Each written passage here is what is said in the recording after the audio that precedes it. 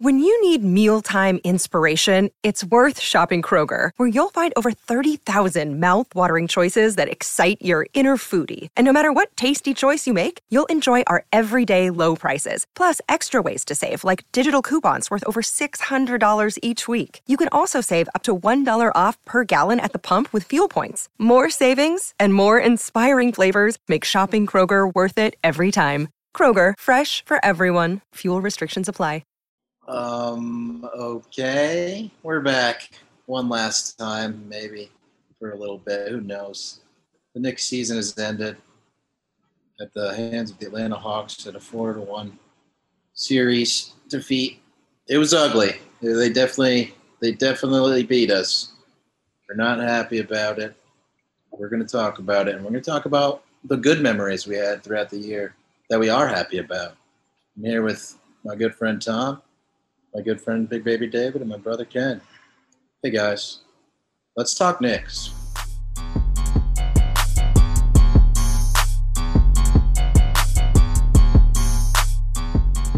Well, all right. So we're back. As I mentioned, Trae Young and his band of cohorts defeated us rather handily, I'd say. If the Knicks won Game 1, then the series would have been different. But also, it may have been different in a bad way, in that we would have had to watch the Knicks get smoked one more time, rather than the 3 times getting smoked. Hot start. Yeah, I mean, it was a bad ending. But we're going to get to the good stuff later. The Knicks just were not going to win that game at any point, I don't think. And neither were they going to win Game 4, which we had previously discussed. Sad ending. Really, Julius Randle got hot early. Didn't finish being hot. Had his best game of the series. 23 points on 8 for 21 shooting. 8 turnovers, which isn't good. But I mean, I'm trying to block that game out of my memory. So I'll let you guys talk about what you remember about that one as well. So Kenny, we'll start with you. Yeah, I mean, I think it makes sense to just block that entire series out of your memory. You and I went to Game 1, which was a lot of fun, and I feel like was the Knicks' best all-around game. They had an opportunity to win it at the end, and they probably should have if that R.J. Barrett steal happens rather than it bouncing off R.J. Barrett and ending up with, was it Bogdanovic who hit a 3? Yeah. But, being there at the Garden, it was very exciting. The crowd was into it, and I think the crowd showed out for all 3 games of the Garden, and, people took notice, which is good. I have been more vocal, I think, to you guys than anyone else that, I think Trae Young got a lot of credit this series, and I think it was well-deserved in Games 1 and 2. I think, he was good in Game 3, and then I think in Game 4 and 5, I didn't think he was as good. I made the joke to you guys that it was weird for him to take a bow after making his 10th shot in 28 attempts, because he didn't shoot it well at all that game, and that just seemed like a weird thing to do. But some people would accuse me of being salty, which maybe I am, but that's what I'm going to remember about this series is Trae Young being a weirdo. Yeah, I wouldn't say you're being salty there. I think you're just letting Trae Young live rent-free in your head, which is equally devastating. Damn. Ouch. All right, I'm going to leave the pod. That's as rough as it gets. But yeah, it didn't feel like they're going to win that game. Most of the series was kind of not competitive, or at least most of the second halves were not competitive. I wonder what would have happened. I wonder how different things would have been if they did get that Game 1 win, but oh well. I guess there's not that many what ifs because the other games weren't close at the end. So in a way it's easier to get over. But I think my hot take is that Games 1 and 2, they didn't do well defensively. Games 3 through 5, I thought they did fine defensively, and the problem was that they didn't score. But again, everyone's talking about the performance that Trae Young had. I think, it was a lot of the people around him had great games in games 3 through 5 that helped them. Tom and I talked a lot about DeAndre Hunter in game 5. Seemed like every time the Knicks had an opportunity to do something, he hit a mid-range jumper and, kind of put an end to whatever they were thinking about doing. And the Knicks on the other side, while they were holding Trae Young in relative check for most of game 5, he scored 18 points in the fourth quarter. And I looked it up, and according to the probability, the Hawks had a 94% chance of winning when he got his first 2 points in the fourth quarter. So it looked like he did a lot, but most of it, the game was already in hand. And it was done so by his role players while he was kept in check. Whereas on the Knicks side, RJ and Julius were kept in check, and the role players didn't step up as much. And I think that ended up being the difference. Yeah, I mean, I don't know how much we need to dwell on this last game. There isn't a ton more to say. Like, you're not going to win when your best player plays like he did, when he's got his 3 assists to 8 turnovers, like 8 of 21 from the field. It's just not going to happen when he's passing up open looks and driving into crowded lanes and taking contested ones and harder shots. Like, it's just not going to happen for you. So, I mean, Trae Young, yes, Kenny, you're right, that I think certainly his performance from the field was overblown. He did get to the free throw line 15 times against us in that game 5, which is just brutal. I mean, that's a lot of free throws. Again, I think most of that was in the fourth quarter. Yeah, that's likely. But at the same time, he's a good player. Like, there's no doubt about it. He played really well in game 1 against Philadelphia. And, that performance was a little vindicating for us. Like, they went to the 1 seed and, beat them in game 1 on the road. So the Hawks are no joke. Like, they're definitely a good team, but at the same time, the Knicks did not put their best foot forward. And that was the frustrating part. But, that was the case. game 5 was just a repeat of games 4 and 3. Like, it's kind of the same story over and over again. I don't think that the Knicks, I didn't think that the Knicks coaching staff did a great job of getting Randall in positions to get easy looks or like better looks. But like I mentioned, he was also pump faking open threes at times. So maybe it's hard to make any excuses for this team, right? They just got outplayed completely. And I think all you can really do is try and take some good away from the fact that they even made it as the 4 seed in the playoffs in a season where we didn't expect it, and kind of reflect on the season as a whole and take some good away from it and then project forward. Wow, a perfect segue into what the actual goal of this podcast is. I didn't even mean to do that. Is that really it? Oh, well, I mean, I don't want to talk about that last game anymore. Yeah, I've had enough. Everyone remembers it. Yeah. So let's talk about the good stuff. We're all going to talk about our favorite memories, even if those memories are season-long memories. And I'll start. We talked about how bad Julius Randle was in the playoffs.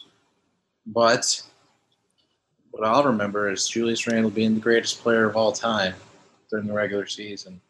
This guy led the NBA in minutes by a mile.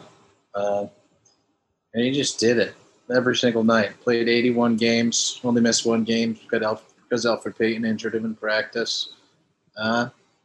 This guy averaged a double-double, 24 and 10, 6 assists.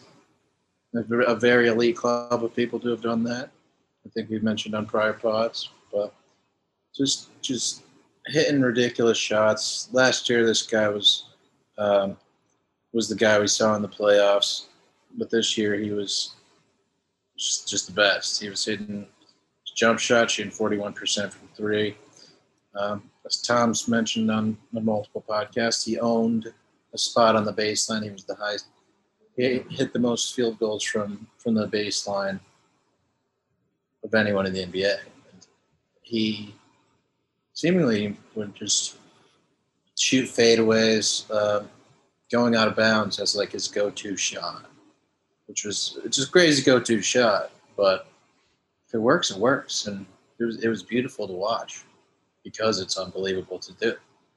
And I think that's important to note is just how difficult the shots he was getting in the regular season were. It's not like the Hawks took away everything in the playoffs. Like, he just stopped hitting him. I mean, I wrote in January for Knicks Film School how I didn't think that Julius Randle's mid-range game was sustainable. I thought he was taking too many long twos, too many contested long twos, and that he was going to fall off. I think I said, unless he like ends up being Dirk Nowitzki 2.0, like it's going to drop off.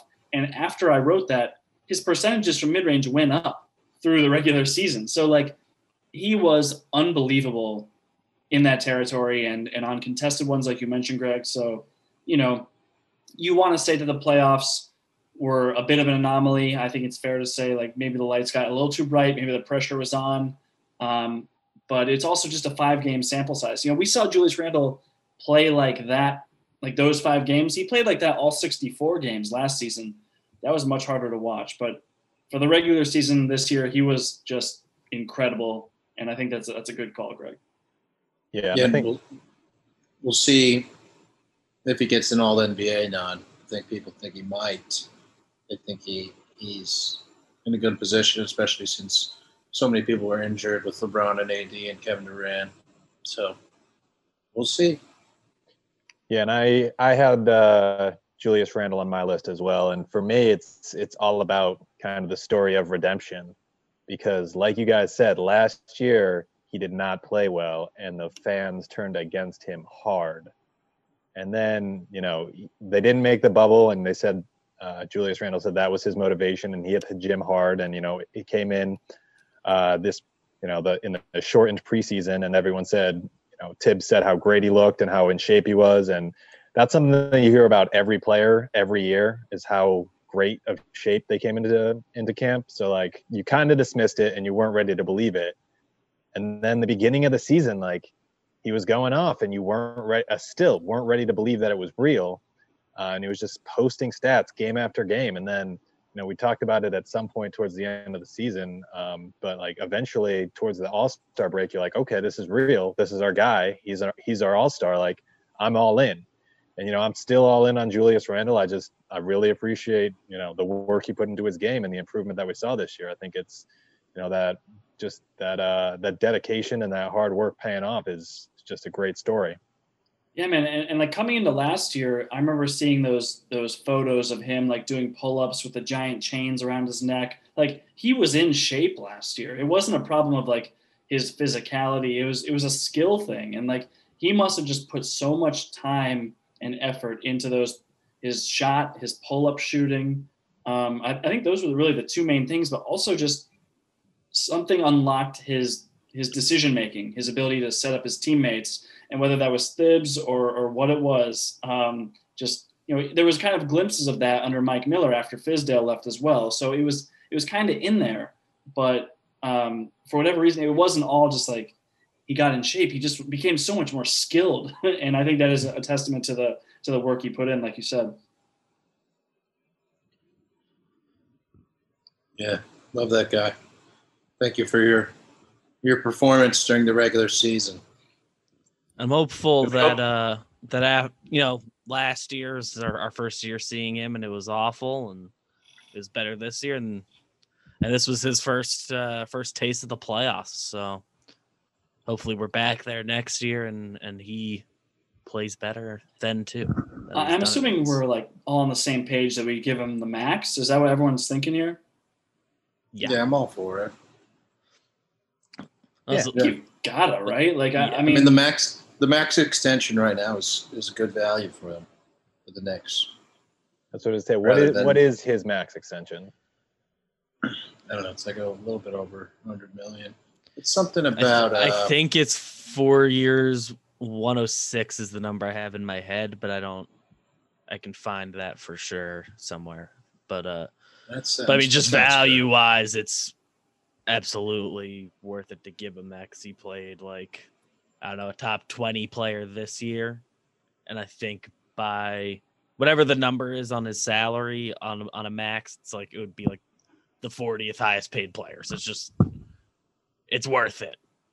Give him the money. I guess he might not take it and want to bet on himself or something. And then, all right, we get him for less now.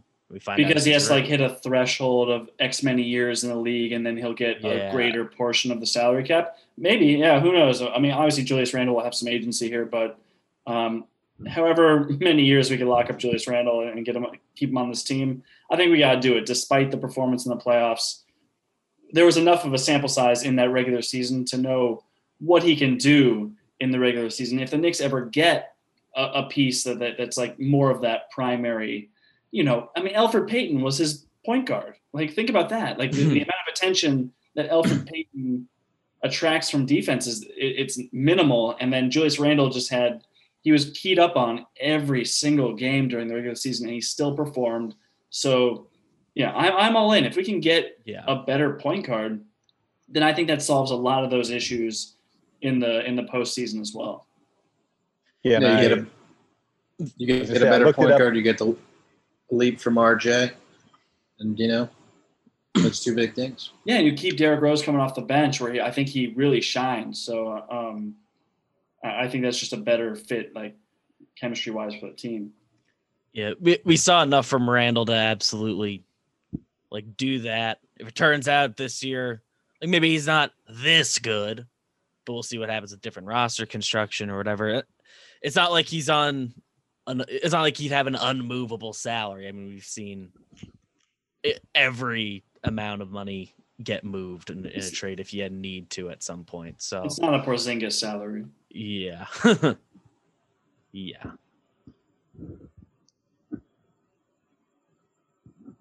Kenny, do you have a stat that you were going to bring up before we all rudely interrupted? Yeah, I was just going to say I looked it up, and his max extension would be $106.44 million over 4 years. BBD is way off. Yeah, $44,000 off. No, $440,000. It's a lot of money. Oh God, that's even more. You got that laying around, BBD? Yeah. It's funny. NBA contracts make me laugh because 0.44 is $440,000. Yeah. Because that's a lot of money in real world terms, but when you're reading it, it's like the 0.44 doesn't matter for our purposes. Nobody's citing that. Yeah. He doesn't care. I'll just take it off his hands. Yeah. He doesn't make it a nice clean round number. Nobody. All right. I mean, I took the easy one, obviously. So I'll light off to BBD to see what his good memories are. Well, guys, the guy who kind of sticks out to me, I mean, it felt like, especially in the regular season and I guess in the playoffs too, although they were a bit less frequent, Immanuel Quickley was kind of front and center at every exciting moment that didn't involve Julius Randle during the year. Like every time we'd get very excited. I think the most viral highlights we posted besides Randle stuff had to have been Quickley deep threes and floaters and everything. He's just, I guess, similarly to Randle, it was such a surprise to get that from him this year. There's just so many good memories attached to it, and he's a lot of fun. Yeah, and at the game that me and Kenny were at, he hit back-to-back threes, and the place was going crazy. He got a little trigger shy in the playoffs until that last game when they were losing by 20. Then he started to try to take over again, which was valiant, but it didn't work out. But he's fun to watch. Yeah, and he had a few games this year where he just took over and went off, and that was fun to watch, particularly because I think the running jokes in the Knicks fandom was that D+ from CBS Sports, and you see this guy play, and it's he is definitely an NBA player. He has all of the moves that you'd want offensively. He's able to shoot it from three. He's able to hit the floater and get in and draw fouls and just play NBA basketball. At times this season he was a little inconsistent with all of those things, but he did it consistently enough that I'm confident that he can bring it forward. And I remember on draft night we were talking, or I don't know, maybe I was tweeting, and like some people were very unhappy with the pick, thinking that this was a guy we could have gotten in the second round. And I remember just thinking, like, this draft has been so crazy, and people are just drafting people all over the place. Like, I think Peyton Pritchard was expected to go like mid-second round, and he went around that same time. And like, they thought that this was their guy, and they went and got him. And kudos to the scouting department, because he's an NBA player, and he showed it this year. And I'm excited to see what he does moving forward. And he's even more than being an NBA player. I think he contributes to winning fairly consistently. Obviously, he didn't have his shots some nights or whatever, but I mean, you look at the two Knicks like good games, the one they won and game one where they only lost by one shot, and he was +6 and +8 and plus-minus in those games. And those are the ones where the team was overall pretty good, I guess. I don't know. He like helps. And like every time he came on the floor, it felt better. Like all year. Yeah. That's a little bit of the Alfred Payton effect, but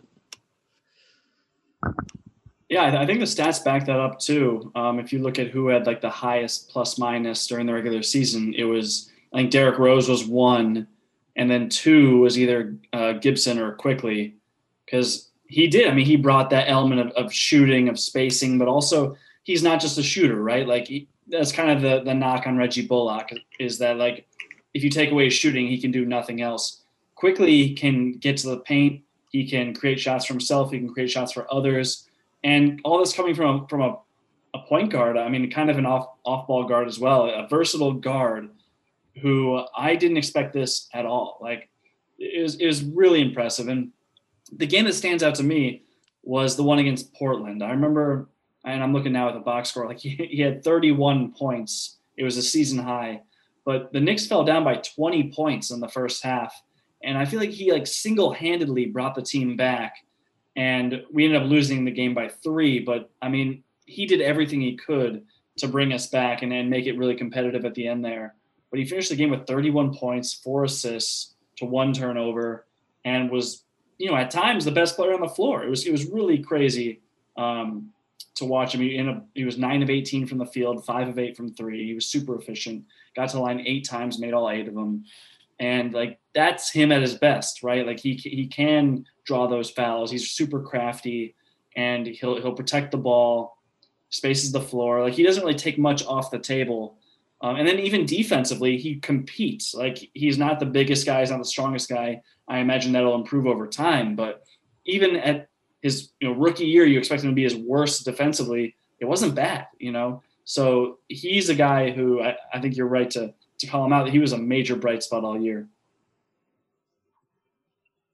Yeah. And in that Hawks series, I'm pretty sure I saw him shoot a mid-range jumper, which I didn't really see him do all season long. So I'm excited to see if he adds that to his bag. His floater's good, but for some reason you always feel better about a jump shot than a floater. Because, he takes his floater from the free throw line too, pretty much anywhere inside the 3-point line. Yeah, you've just got like better balance. You kind of square up better on the mid-range jumper, and you think of who the best point guards are of the last 15 years or so, and Chris Paul jumps to mind, and he's just a mid-range assassin. And that's definitely a skill that point guards need to have. And I think that Quickly can be a point guard. I know there was some talk about him, not being able to pass as well or create as well for others. But I think for a rookie guard who wasn't asked to be the sole point guard all that much, I think he showed a lot of skill in that area. So I think that's one area to watch going forward, where he probably can be the lead ball handler and get the team into offense as well as creating shots for himself. Yeah, and excited to see what he adds to his bag this summer. As I mentioned, the mid-range jumper. He may add he already started, but we'll see how much of a green light he gets. But he's starting to add that Steph Curry, Damian Lillard range. So I don't know if he's the type of guy who you give that green light to, but he doesn't seem to care. He might be willing to give it to himself. So we'll see. So love that guy. Love Quickly. That leaves 2 happy memories left. I'm sure we'll have a lot of honorable mentions. We'll have to talk about a lot of people. There's more than 4 good memories of this team. That's how we got the 4 seed. So Tom, I'll let you go before Kenny. Because I'm not ready to talk about Frank Ntilikina. Yeah, I know. I'm kind of torn between 2 right now. So we could have Kenny go before you and make the decision for you. Because I assume in my head Kenny's is on your list. Yeah, let's do that. Kenny, you go ahead and take this one. Well, that's a shame because I am also torn between 2, but I can I can come to the decision of one that I think is the more obvious. Well, here's an idea. We can let Tom go. What if we both do them both at the same time? If it works, it works. I'll go with I think the more obvious of the 2, and then I'll save the other one for honorable mentions if Greg will allow it, because he's in control of the mic. And anything goes. But the broader one is just RJ Barrett generally, but the more specific one that I'd like to talk about is just his vastly improved shooting this season. We've talked about it a lot, but it's one of the more inspiring things for looking forward towards the future is just how much he improved. And the start of the season, his first game he went 3 for 3, and then he went on an 0 for 18 streak.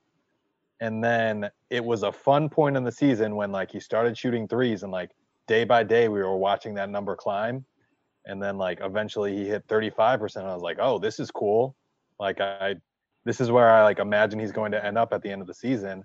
But he didn't. He kept going and he hit 40%, and he ended up shooting 40% on the season despite an 0 for 18 streak at the very beginning of the season. And that was a very fun storyline for me. And RJ Barrett being our top prospect and a cornerstone of this franchise moving forward. It's exciting to see him improve as a shooter. And then late in the season, we saw a couple times in the playoff where he was shooting off the dribble, which we didn't see a lot during the season. And each step that he makes, it's exciting for me to watch.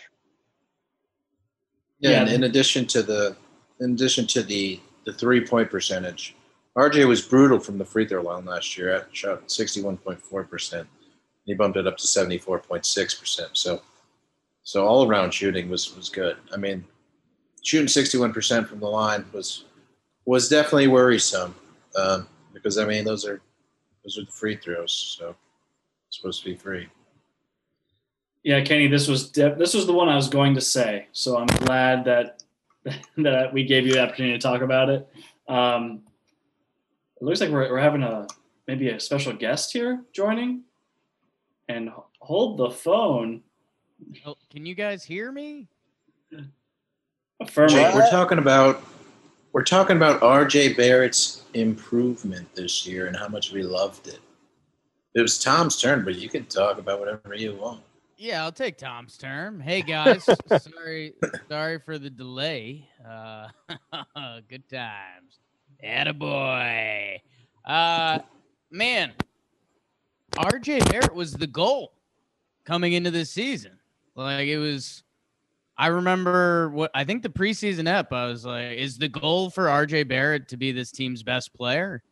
And I was kind of wrong on that because of the whole Julius Randle show, but no, man, I don't know. I mean, I don't think any of my takes are going to be out of the ordinary on RJ. We saw his shooting improve. He plays strong, man, and he's still so young that he should continue to get stronger. I guess my dark shower thoughts, so I'll jump right in, is let's say we know how the NBA works. The Knicks have some momentum right now. People are comparing them to the Nets team from a couple years ago. Is there a world where if one of the big stars comes free, RJ Barrett time is over? If it's Dame time, is it RJ time? I don't know. That's honestly one of my dark thoughts. That's a fair dark thought because he is he could be a cornerstone for another team, and that's obviously, if you were offering a star, that's who you would ask for in your first ask. I think the Knicks would probably say no, but I mean, if you're Damian Lillard, they say we want RJ Barrett, you'd have to be like, we're really not going to give you RJ Barrett for Damian Lillard, but RJ Barrett is the future. Damian Lillard's 30 plus. So I don't know. I see what you're saying. It's a dark thought. We're trying to be happy right now, but Jake came in with a different energy. Yeah, it's definitely something on our mind. I mean, I'll say it's something that I have thought about, but in my mind, RJ Barrett is the most untouchable player on this team. Is that an accurate statement? I think hardest it is. to pry away. He's 20 years old, just averaged like 17, 6, and 3. I mean, he just shot 40% from 3 on over 4 attempts per game, I think. Like, he lived up to everything we could have possibly hoped for this year. I mean, I was going to say before Jake joined in, like, he was the goal. And Jake kind of stole what I was going to say. But, I mean, honestly, that's what I was looking at this year. Like, his development as a shooter, I didn't see it coming at all. Like, I would have hoped for 35% on probably a little lower volume. The fact that he became a guy that you literally can't leave alone in the corners, I mean, even above the break, it's going to unlock so much of his game, like the pump and go game. We know he likes to get downhill into the paint. His finishing wasn't great. It wasn't elite by any standards, but like, he's got time to improve there. And like, I'm getting choked up talking about it. Like, no, is he untouchable? I don't know if I want to get into it. I'm sure we'll talk a lot about the offseason and like potential transactions this summer. There's a lot of time to talk about it. Just this year from RJ Barrett was more than I possibly could have hoped as far as his development as just a shooter and a player. That was beautiful. We'll be getting there, I think, many times this summer, but just the fact that we could even start to get the dark thoughts when, kind of a year ago, if we were talking about, are we willing to trade RJ for Damian Lillard? Like, we'd laugh at ourselves and like, why would the Blazers want him as anything more than a throw-in right now? And now he would be the center of that package. So it's cool. I'm okay. Yeah, I'm sorry I came in kind of dark like that. I guess let me just get all my dark thoughts out. David Fizdale was the worst coach ever. Yes. Can we put that as a win? Like, holy smokes. And then I was laughing thinking about the Wayne Ellington. What was that? This year was so much better on like every level, man. So I don't know. I mean, I'm sure you guys mentioned Tibbs just won Coach of the Year, so that's pretty cool. Like Knicks have a guy who just won Coach of the Year, and they have like a young cornerstone-ish piece. Like Mitch Rob was never that. Mitch Rob seemed cool, but he never seemed like a cornerstone. Coach, we believe in cornerstone piece. That's a win. Yeah, and I mean, so just real quick, Jake, like you kind of stole my thing, which was that the thing I'm going to think about when I look back on this season is Tom Thibodeau. Like, if not any of the other things that you guys all said, whether it was Randall or Quickly or RJ's development, it is Tom Thibodeau. And the fact we actually hadn't mentioned that he just won Coach of the Year because we weren't doing a good job, but we were saving it for you. We were saving that for me for this section. So I mean, that's the thing is the fact that Tom Thibodeau brought this team, and it's all those high-minded words we say like culture and just the work ethic and the perception. He brought it all up to a professional level. Like that was the biggest turning point, right? Like that was the thing that felt the most impossible coming into this season, was that a coach was going to come in and set a tone where it's like, we're not going to accept anything less than an elite effort on both ends of the floor. Good decision-making on offense and just a crazy amount of effort on defense. I mean, the Knicks defense, we finished, I have the stat right here, so I'm going to just pull it up. I mean, you guys probably know it off the top of your heads. According to Cleaning the Glass, we had the 4th best defense in the entire league. That gets rid of, blowouts and things of that nature, garbage time. But, I mean, to have a top 4 defense in the NBA, I would have never expected that, especially if you told me that Mitchell Robinson was going to be injured for so much of the season and wasn't going to be able to anchor the defense. I mean, Thibodeau came in and set a tone. And I think that he had as much to do with the Knicks' success as just about any player. And he made it so that other, like we were talking about the potential for big trades and Jake's dark thoughts. Thibodeau setting this tone and this culture is what's even going to allow for this speculation to happen, where good players are going to want to come to New York and play at Madison Square Garden. And that's all Thibodeau. Yeah, Tom, and it's lucky.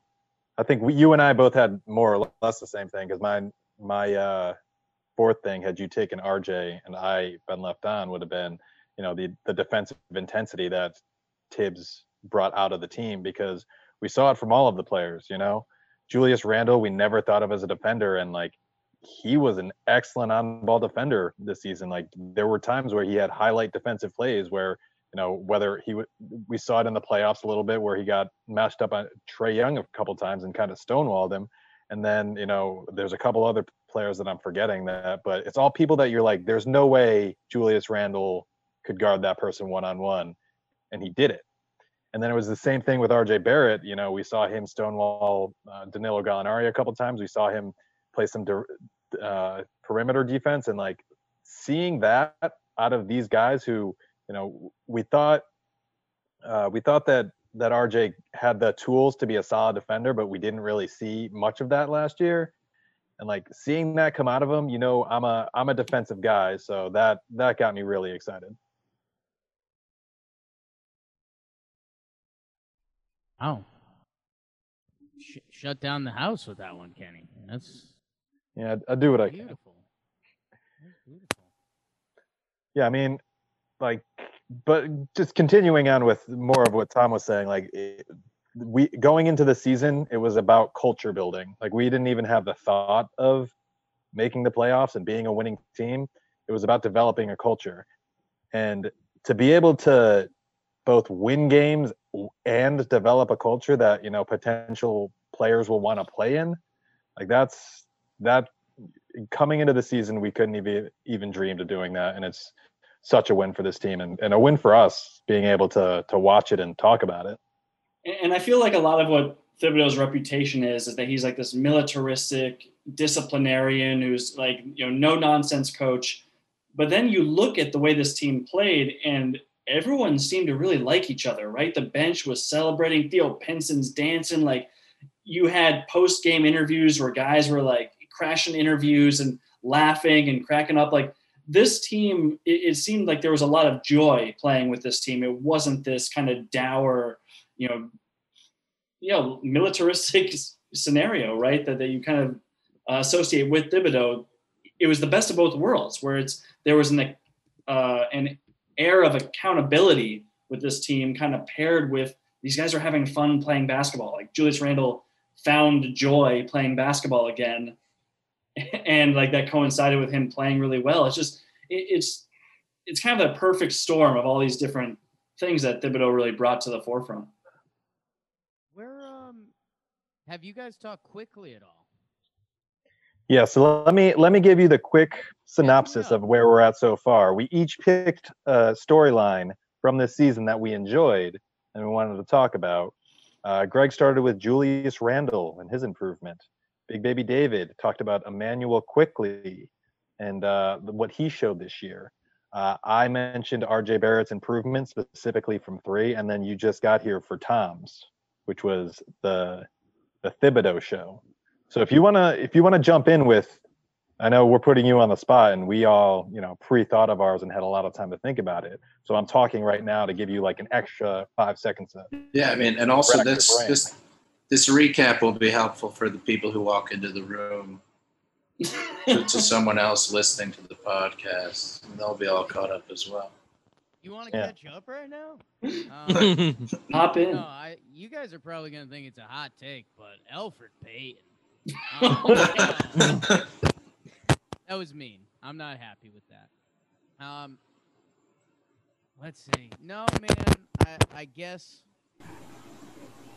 I'm still in the dark place. No, some of the role players were so good on, like, we come in, and I think if we listen to some of the preseason episode, like I made that Wayne Ellington joke. I'm not even happy with that right now, but like, Reggie Block was so good for us at stretches this year. I know, the playoff games seemed too dependent on Reggie, which it shouldn't exactly be the game plan, but like, Tom, you were all over it during the playoffs, like how much his success is tied to Randall's success. I mean, that was pretty nutty. I don't know. I guess the playoff series sucked so much that, like, I was just sad and mad, and how could we not have gotten at least one more win, or how could we not have looked good?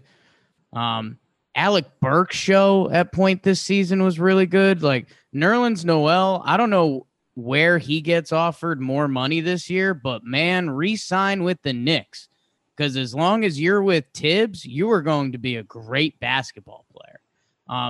Nerlens Noel, guys, he became not a joke, but like borderline out of the league. Like, he was on OKC getting 13 minutes a game in 2018, 2019. He came in, he was a big pick. I feel like he fell out of everywhere he went after looking for that big contract. Never happened. And this year he started more than half the Knicks games, and he was like a crucial role to the team. So I think, so I took a jab at Fizdale before because I came in hot. I'm sorry.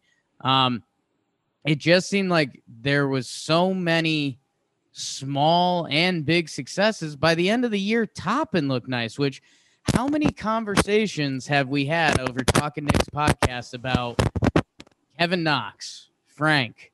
I mean, going back, Wayne Ellington, Oscar, like, there were so many things that just constantly stung that this year was just a breath of fresh air. And it's now that I'm out of the playoff loss, like, my brain is spinning. The question I was just asking myself, the reason I brought up Quickly was, do I have Emmanuel Quickly as a starter next year? And I'd love to know your guys' thoughts on that.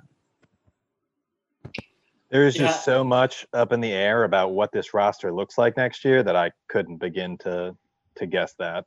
Yeah, it depends so much. Like, is Derrick Rose coming back? Because I think that Derrick Rose, the fact that we didn't bring him up in what we're all going to remember most, that some of that may have to do with kind of the long-term plans of this team and where Derrick Rose fits into those. But I mean, there's no doubt about it that, like, the season turned when Derrick Rose came to this team. Like, we were in a bad way without Derrick. I mean, yes, the record looked fine, but like, Rose was a catalyst for so much success. I think that as far as Quickly starting, part of that has to do with whether Derrick Rose will come back and, what they're going to prioritize next year. It is hard to say at this point, but I mean, no question Quickly was incredible, but I do think that Derrick Rose probably deserves a little bit more of our kind of respect and attention in these postseason discussions.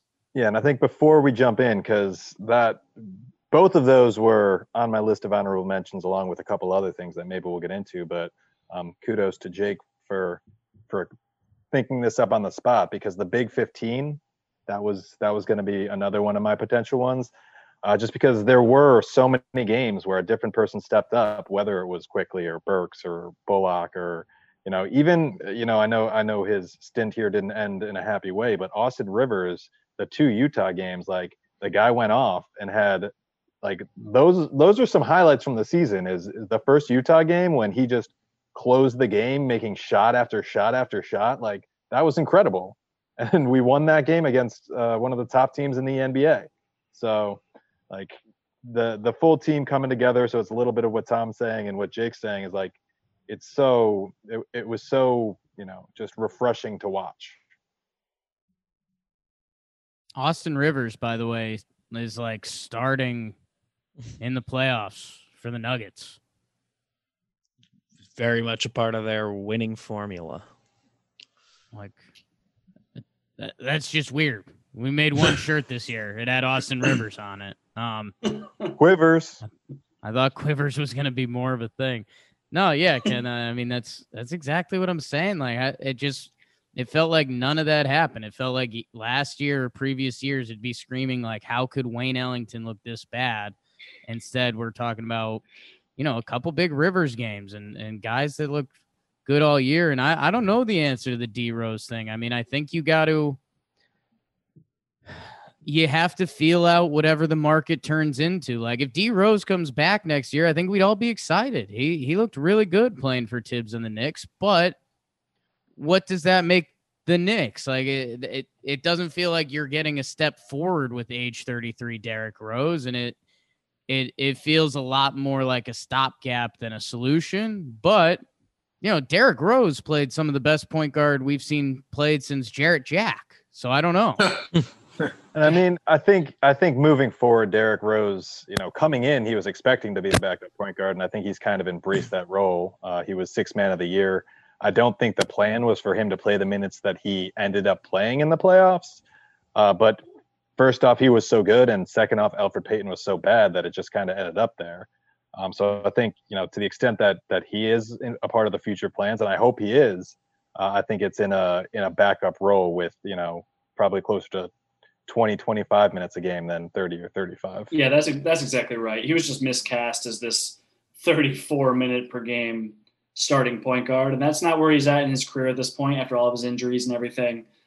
It was just he needed to be that guy out of necessity. We saw him kind of burn out towards the end of the series, but I mean, that doesn't take away from how great he was during the regular season and even during the playoffs when he carried our offense for several quarters when Julius Randle was struggling to find it. So yeah, I'd be very happy to bring Derrick Rose back in a limited role, in a role that fits where he is in his career.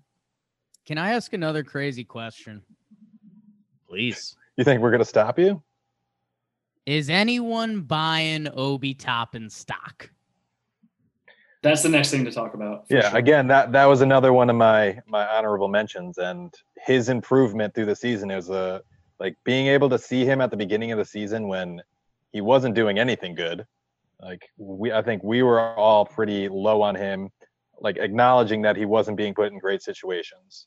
But watching him at the end of the season, like it kind of, and I might have said this on previous pods, but it kind of justified to me that like my contempt for Elfrid Payton was well earned, because like Obi Toppin started out in that, I was not happy to see him in the game.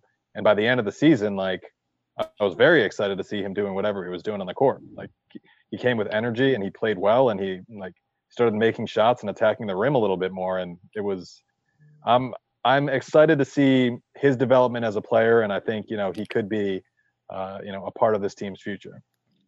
Yeah, I was going to say, after we did, the 4 or 5 things we're most excited about as a group, he was going to be on my list of like honorable mentions, but like just saying he feels well on his way to being on my list next year for things I was most excited about for that season, just the way everything ended. And he's a positive contributor and like fairly substantial minutes in the playoffs. And everything seems to be building towards something, and I'm very, very excited to see him continue to grow and whatever that ends up being.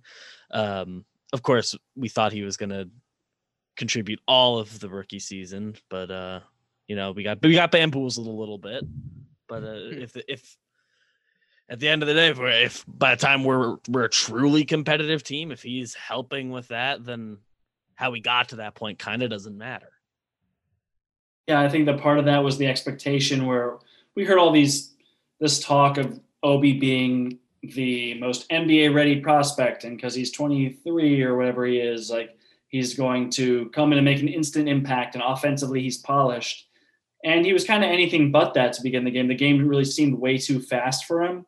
He wasn't able to process it appropriately. And I think he was a real big transition. There was a struggle for him to transition to the league, but we saw it over the course of the season. And by playoff time, like, I think a lot of us were excited to see him in for Randall, because Randall was just so in his own head.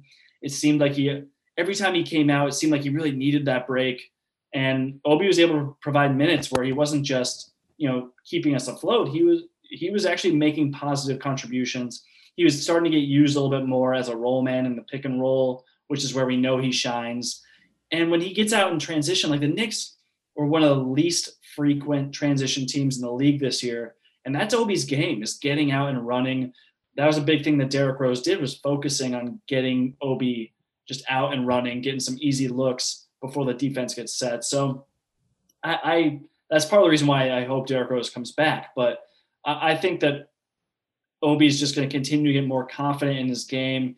He had some nice moments where he'd do some pump fake and drive moves. He did that one move a lot where he would fake the dribble handoff, because defenses at this point don't expect him to attack the rim off the dribble. So he would kind of dribble into this fake dribble handoff and then just attack and get good looks from that and get to the free throw line. So I expect to see more of that, though defenses are going to start to get wise to that. They're going to start to expect more from him too. So it's kind of a double-edged sword. The better he gets, the more defenses will key on him. But there's no doubt, like, the energy is there defensively. He's not necessarily always in the right place, but there's so much effort and energy behind what he does. He's a competitor. So I'm not even worried about him on the defensive end anymore like I used to be. And there's, that's just some major progress from Obi. I mean, yeah. Again, the whirlwind of this Obi Toppin season, like, we kind of buried him because it was just like, holy smokes, it seems bad. And yeah, for him to come out in the playoffs, and I think he averaged like 13 minutes a game. It's obviously such a small thing. Like, if you had told us some of this stuff coming into the year, we wouldn't obviously have been excited about it. But from where we ended up to where we are, I don't know, man. Like, I mean, Obi went from us like groaning when he was playing to, like, we were excited. You kind of want to see what happened. Is he gonna bang a three? Is he gonna pump fake, get to the 10? Is he gonna do something electric? So I'll take that. Yeah, and I mean, I think if you told us preseason that Obi was going to play 13 minutes a game in the playoffs, we would have been shocked that you said the Knicks are going to be in the playoffs, and we would have accepted it happily. So that's something. Where's the Facebook in the library? What else is on your guys' minds? I mean, I have one more player that we haven't talked about that I think we need to mention. And that is Frank. No, I'm just kidding. It's Taj Gibson, who was just so good for this team. And he wasn't even on the team at the start of the season, even though he was on the team last season. And then, the Knicks thought that he needed some depth at center after some injuries. And Taj Gibson came in, and we weren't even really expecting him to play. We were expecting him to be the back end of the center rotation behind Mitch and then Noel. And then, Mitch went down and he became the backup to Noel. And then, Noel had some injuries in the postseason. He had an injured ankle and was a little hobbled and, wasn't particularly effective. Whether that's because of the injury or not, Taj Gibson came in and just played so incredibly well that, he deserves a shout out for that, because he was one of the biggest highlights of that playoff series was just his incredible play, which doesn't jump out to you from a stat sheet perspective, but watching him play, like, he was just so good. Yes, he was just a basketball player, setting screens, grabbing boards, being intense, dunking the ball. I mean, his dunk at the end of game 2 that kind of sealed it was electric. And he's a guy that you don't even know if he can even dunk anymore. So every time he dunks it, you get a little extra pumped up. I'm looking at his playoff game logs from his career, And I think he's played in, let's see, 1, 2, 3, 4, 5, 6, 7, 8, 9, 10, 11, 12, 13. He's played in about 15 different playoff series, and I think these were his third most minutes played per game in a playoff series. 35-year-old Taj Gibson, that's nuts. So, yeah, when you put that in the bucket, it's one of those weird things like, what? But at the same time, he became so valuable. I mean, the cross-court passing, the screens, the rebounding, the defense he was playing. It's put it in the bucket with Derrick Rose. Like, I would love if Taj Gibson's back next year, but you want it in 16 minutes per night, or he's playing 25 minutes, but he's taking every other game off. But man, Taj was like Knicks basketball. Like that's what you want to picture. Shout out. Yeah. It's that hard-nosed basketball. It's good stuff from the Brooklyn boy. I'm all for it. Taj was an absolute monster. He was like the only guy setting hard screens. I do think that if Mitch were healthy, then Taj's minutes would have been. I mean, even if Noel were healthy, Noel was really hobbled in the playoffs. I think Taj's minutes would have been more aligned to what his role should be. But, he did what he was asked to do, and he was often one of the more productive players in that playoff series. So, I would be thrilled to have Taj back because, like you said, he is an embodiment of just the Knicks kind of ethos and that just grind it out. We here, like, work ethic. I love Taj Gibson. Love the way he plays. So, yeah, all for bringing him back. The one other honorable mention I wanted to call out was just, Kenny, you mentioned RJ Barrett's three-point shooting and just the team's three-point shooting in general. I'm looking at cleaning the glass stats right now.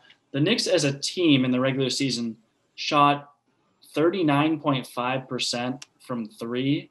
Is that right? That's crazy. 39. I'm looking at this, so this gets rid of garbage time.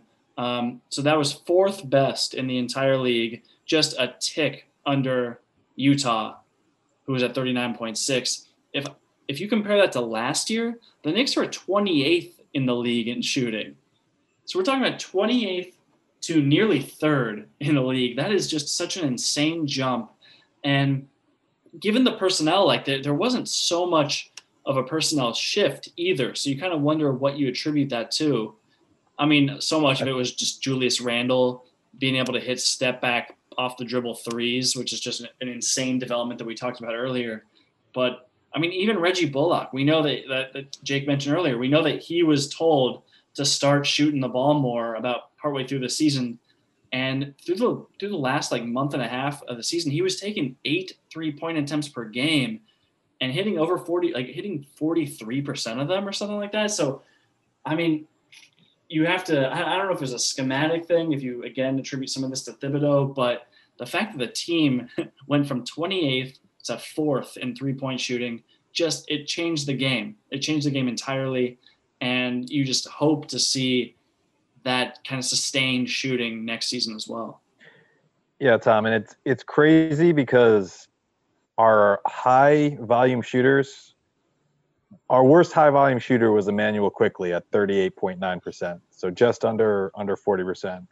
And then you had RJ Barrett shooting 40.1% on 4.3 attempts, Bullock 6.1 attempts, shooting 41%. Julius Randle 41.1% on 5.5 attempts. That's crazy.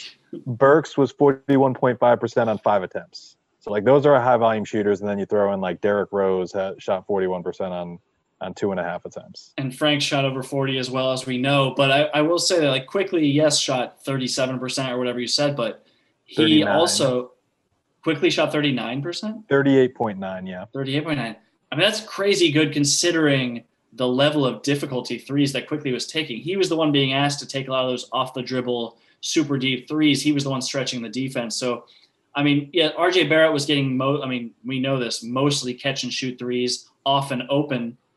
Quickley wasn't getting that luxury. So the fact that he even shot that close to 40% on those attempts as a rookie is crazy. So yeah, that is those are very impressive numbers. I've got one Taj Gibson closing thought because I was on his player page and I clicked on his college basketball recruiting class. Oh, loud noise outside. Noodle is freaking out.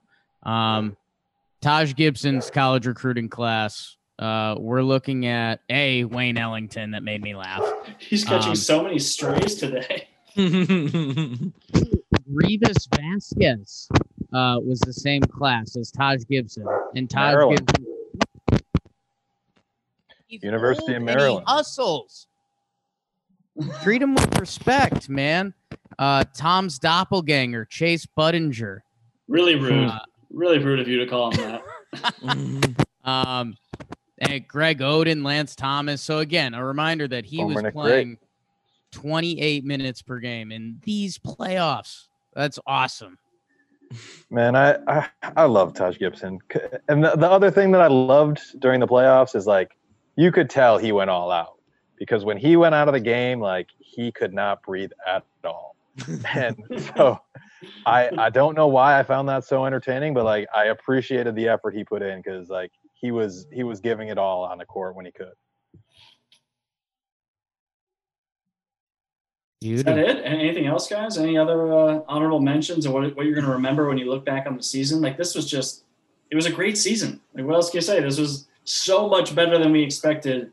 We came into the season with an additional segment to this podcast called What Else Is On because we thought the games wouldn't matter by February, and they mattered all the way to June. So, I mean, that's pretty amazing. You guys have anything else?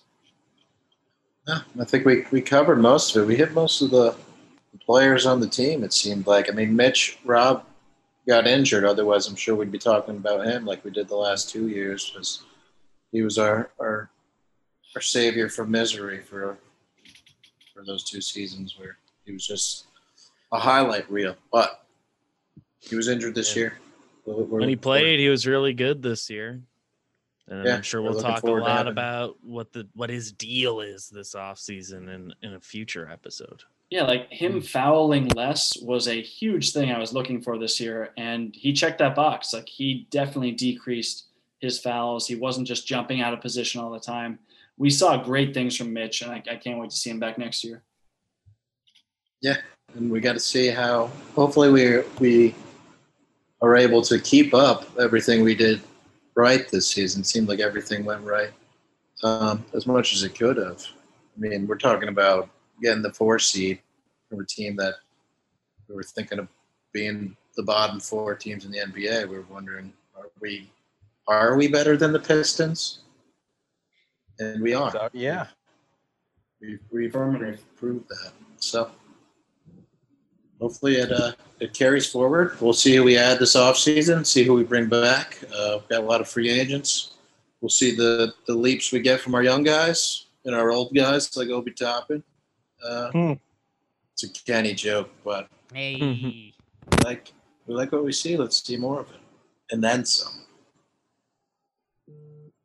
I'm sure we'll talk more about the off season and the draft and all that. We'll have other content coming out, but I think it's important to really look back and reflect on the season that we just had because it is so rare that we get that. So, let's not take it for granted. Let's not just look ahead immediately. It's good that we did this. This was nice. Yeah, game time. Great season. Well, thanks for listening. We had a fun time. We will be back in this offseason to talk about what the Knicks should do. What the Knicks will do. We'll talk about the Jake's dark thoughts on who we're trading and who's staying around for what. And we'll enjoy the rest of the NBA playoffs as much as we can without the Knicks in there. All right. Thanks for listening. Go Knicks. Knicks tape.